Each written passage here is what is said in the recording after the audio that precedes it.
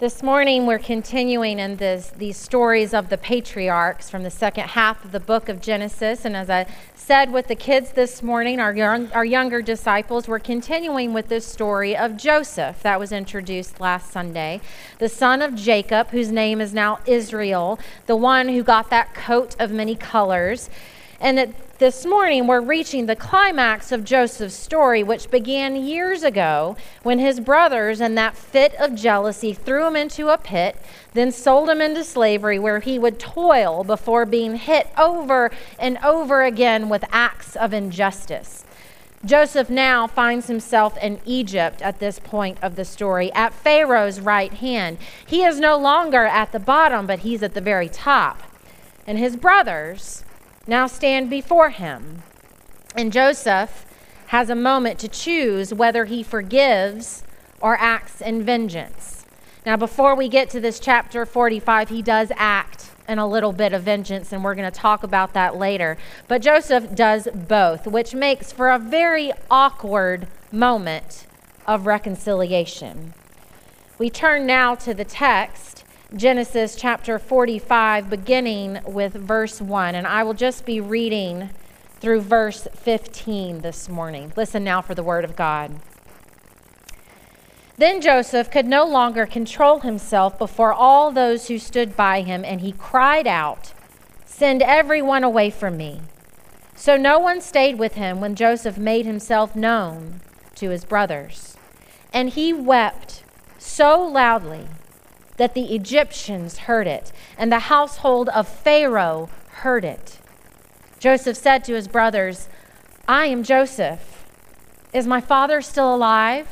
But his brothers could not answer him, so dismayed were they at his presence. Then Joseph said to his brothers, "Come closer to me." And they came closer. And he said, "I am your brother, Joseph, whom you sold into Egypt. And now do not be distressed or angry with yourselves because you sold me here, for God sent me before you to preserve life. For the famine has been in the land these 2 years, and there are 5 more years in which there will be neither plowing nor harvest. God sent me before you to preserve for you a remnant on earth and to keep alive for you many survivors. So it was not you who sent me here, but God. He has made me a father to Pharaoh and lord of all his house and ruler over all of the land of Egypt. Hurry and go up to my father and say to him, 'Thus says your son Joseph, God has made me lord of all of Egypt. Come down to me, do not delay. For you shall settle in the land of Goshen, and you shall be near me, you and your children and your children's children, as well as your flocks, your herds, and all that you have.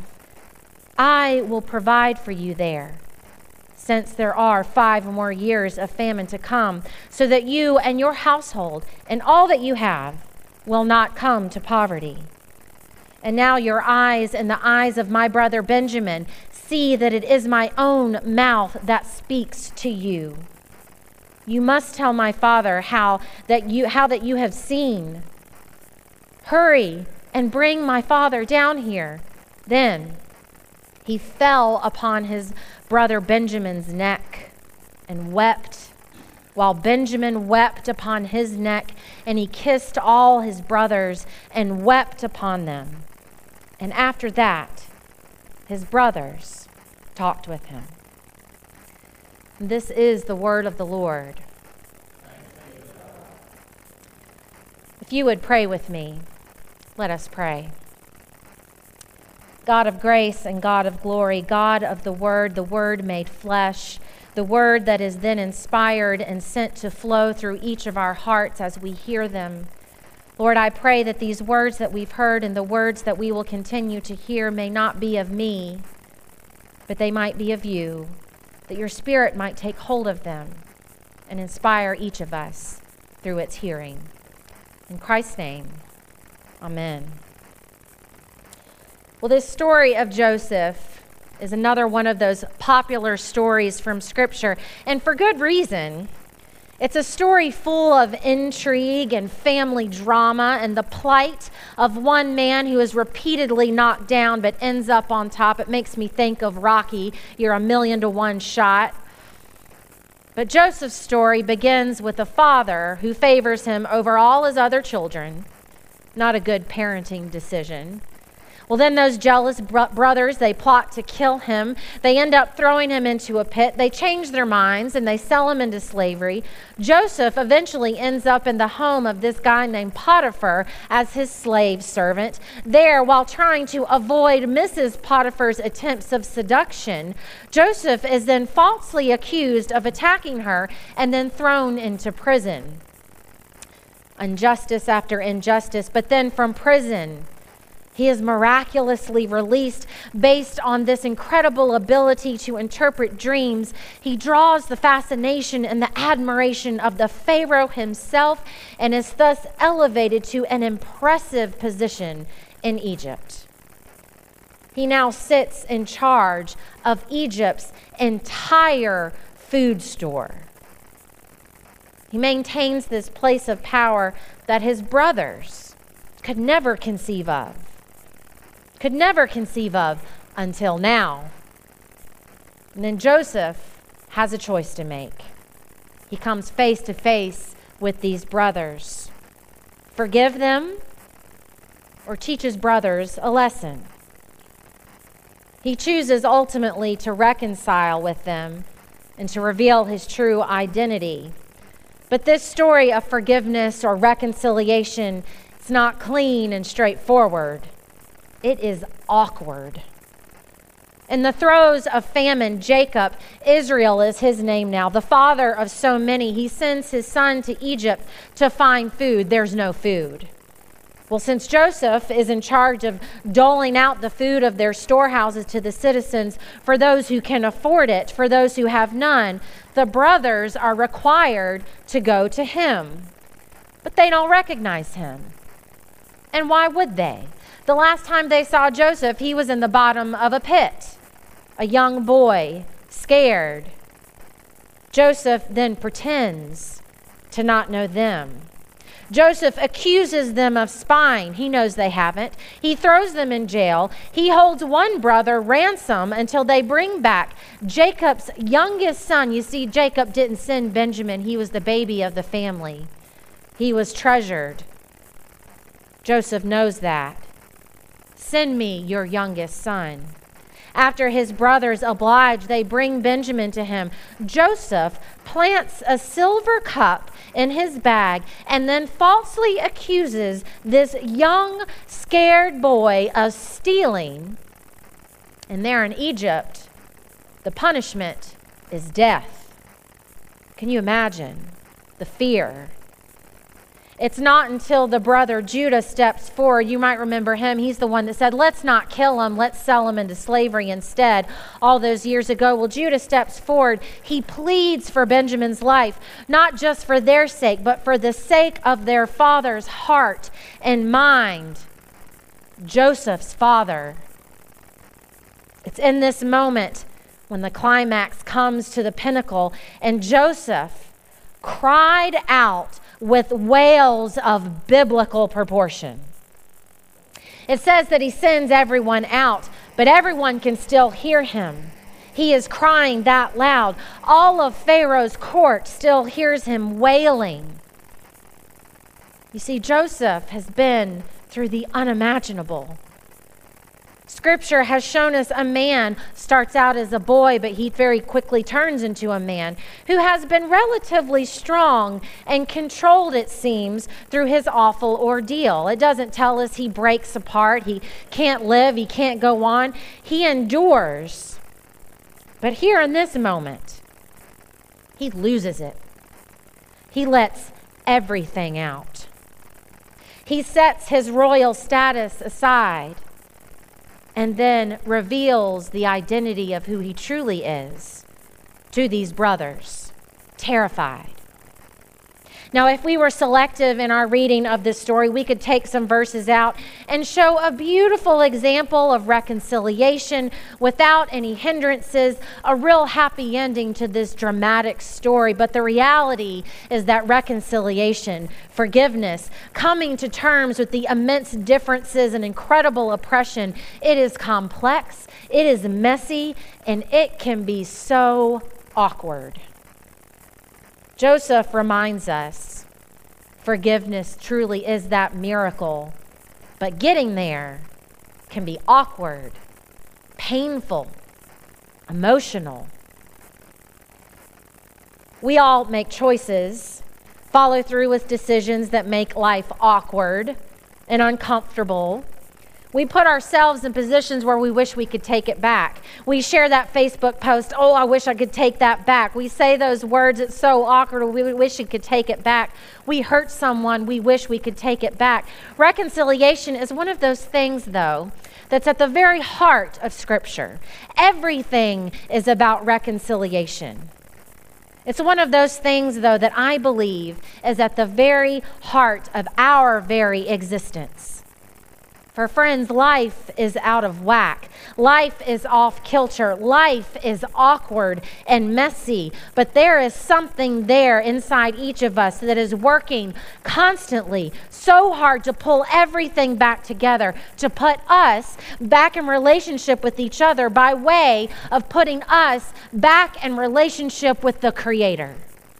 Creation with Creator. Because it's out of whack. It's awkward. Reconciliation, by definition, is resigning to something that was not previously desired. You didn't want to do it, but you did the work to do it. It means joining together with a previously known enemy. Reconciliation means working through the mess to reach a point of completion, of unity.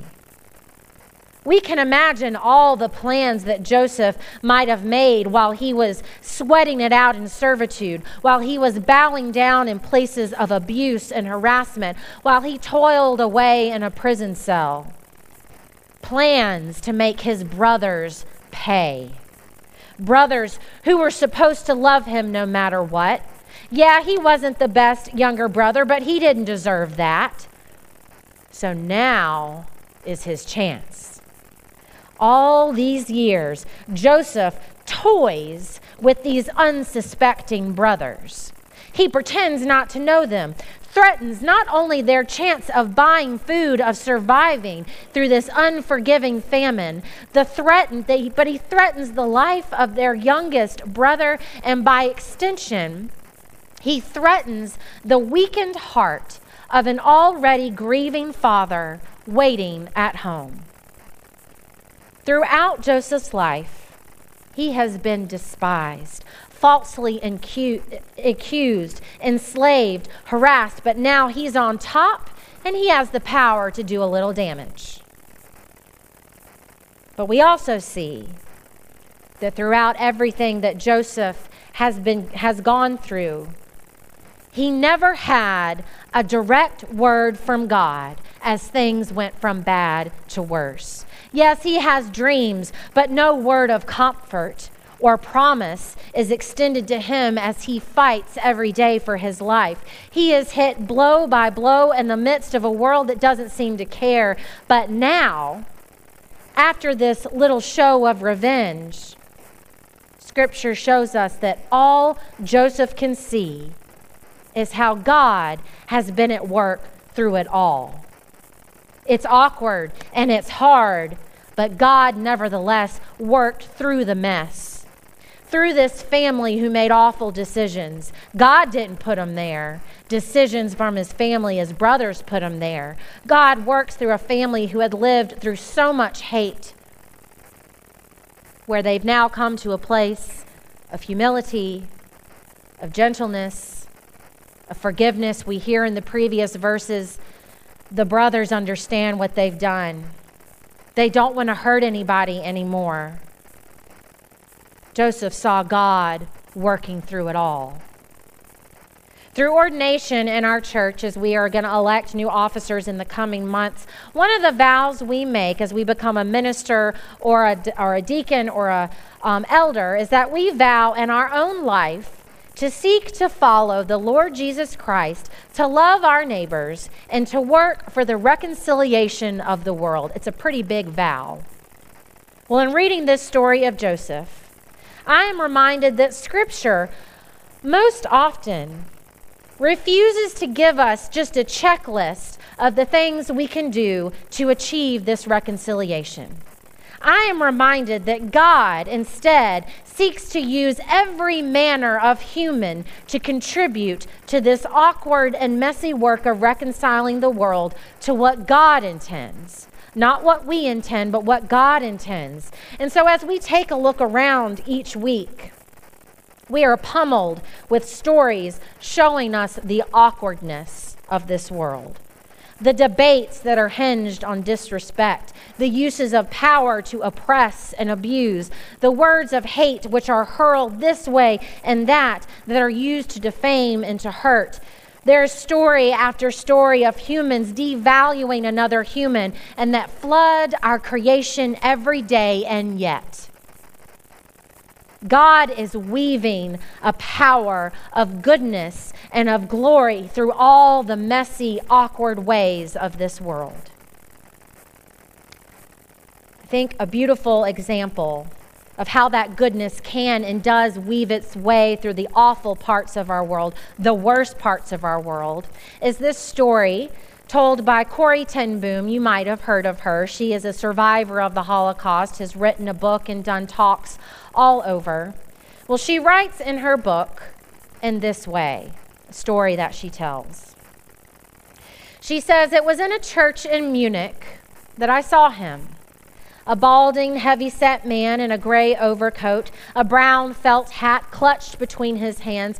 People were filing out of the basement room where I had just spoken, moving along the rows of wooden chairs to the door at the rear.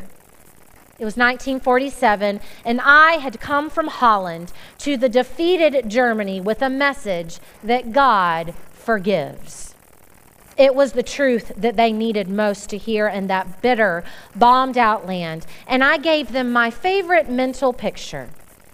Maybe because the sea is never far from a Hollander's mind, I like to think that's where forgiven sins are thrown. When we confess our sins, I said, God casts them into the deepest ocean, gone forever." And that's when I saw him, working his way forward against the others. One moment I saw the overcoat and the brown hat, the next, a blue uniform and a visored cap with its skull and crossbones. It came back with a rush. The huge room with its harsh overhead lights, the pathetic pile of dresses and shoes in the center of the floor, the shame of walking naked past this man. I could see my sister's frail form ahead of me, ribs sharp beneath the parchment skin. Betsy, how thin you were. Betsy and I had been arrested for concealing Jews in our home during the Nazi occupation of Holland. This man had been a guard at Ravensbrück concentration camp where we were sent. Now, he was in front of me, hand thrust out. "A fine message, Fräulein. How good it is to know that, as you say, all our sins are at the bottom of the sea." And I, who had spoken so glibly of forgiveness, fumbled with my pocketbook rather than take that hand. He would not remember me, of course. How could he remember one prisoner among those thousands of women? But I remembered him, and the leather crop swinging from his belt. It was the first time since my release that I had been face to face with one of my captors, and my blood seemed to freeze. "You mentioned Ravensbrück in your talk," he was saying. "I was a guard there." No, he did not remember me. "But since that time," he went on, "I have become a Christian. I know that God has forgiven me for the cruel things I did there, but I would like to hear it from your lips as well. Fräulein, Again, the hand came out. Will you forgive me? It could not have been many seconds that he stood there, hand held out, but to me it seemed hours as I wrestled with the most difficult thing that I had ever done. Those who were able to forgive their former enemies were able also to return to the outside world to rebuild their lives, no matter what the physical scars. Those who nursed their bitterness remained invalids. It was as simple and as horrible as that. And I still stood there, with coldness clutching my heart. But forgiveness is not an emotion. I knew that too. Forgiveness is an act of the will, and the will can function regardless of the temperature of the heart. Jesus, help me, I prayed silently. I can lift my hand. I can do that much. You supply the feeling. And so woodenly, mechanically, I thrust my hand into the one outstretched to me. And as I did, an incredible thing took place. The current started in my shoulder. It raced down my arm, sprang into these joined hands, and then this healing warmth, it seemed to flood my whole being, bringing tears to my eyes. I forgive you, brother, with all my heart. I forgive you. This work of reconciliation, of forgiveness, of coming face to face with the parts of this life that hurt us, that scar us. It's awkward. It's messy. It's hard, and at times, it's scary. But we are led to do it by this Spirit. We are even led to the point of weeping and wailing on a biblical level at times. Because in that true moment of reconciliation, that one where God is the one at work, the promise that we have been given, that promise given to Abraham, to Isaac, to Jacob, and now to Joseph, and now to us, the promise that we have been given to be loved unconditionally, to be filled with a goodness. It's no longer a dream, but it is truth, and it is reality, and it is here right now, and it is intended for every single one of you and every single person and part of creation out there. God intends it. And to God be the glory. For in the name of the Father and the Son and the Holy Spirit, we offer it. Amen.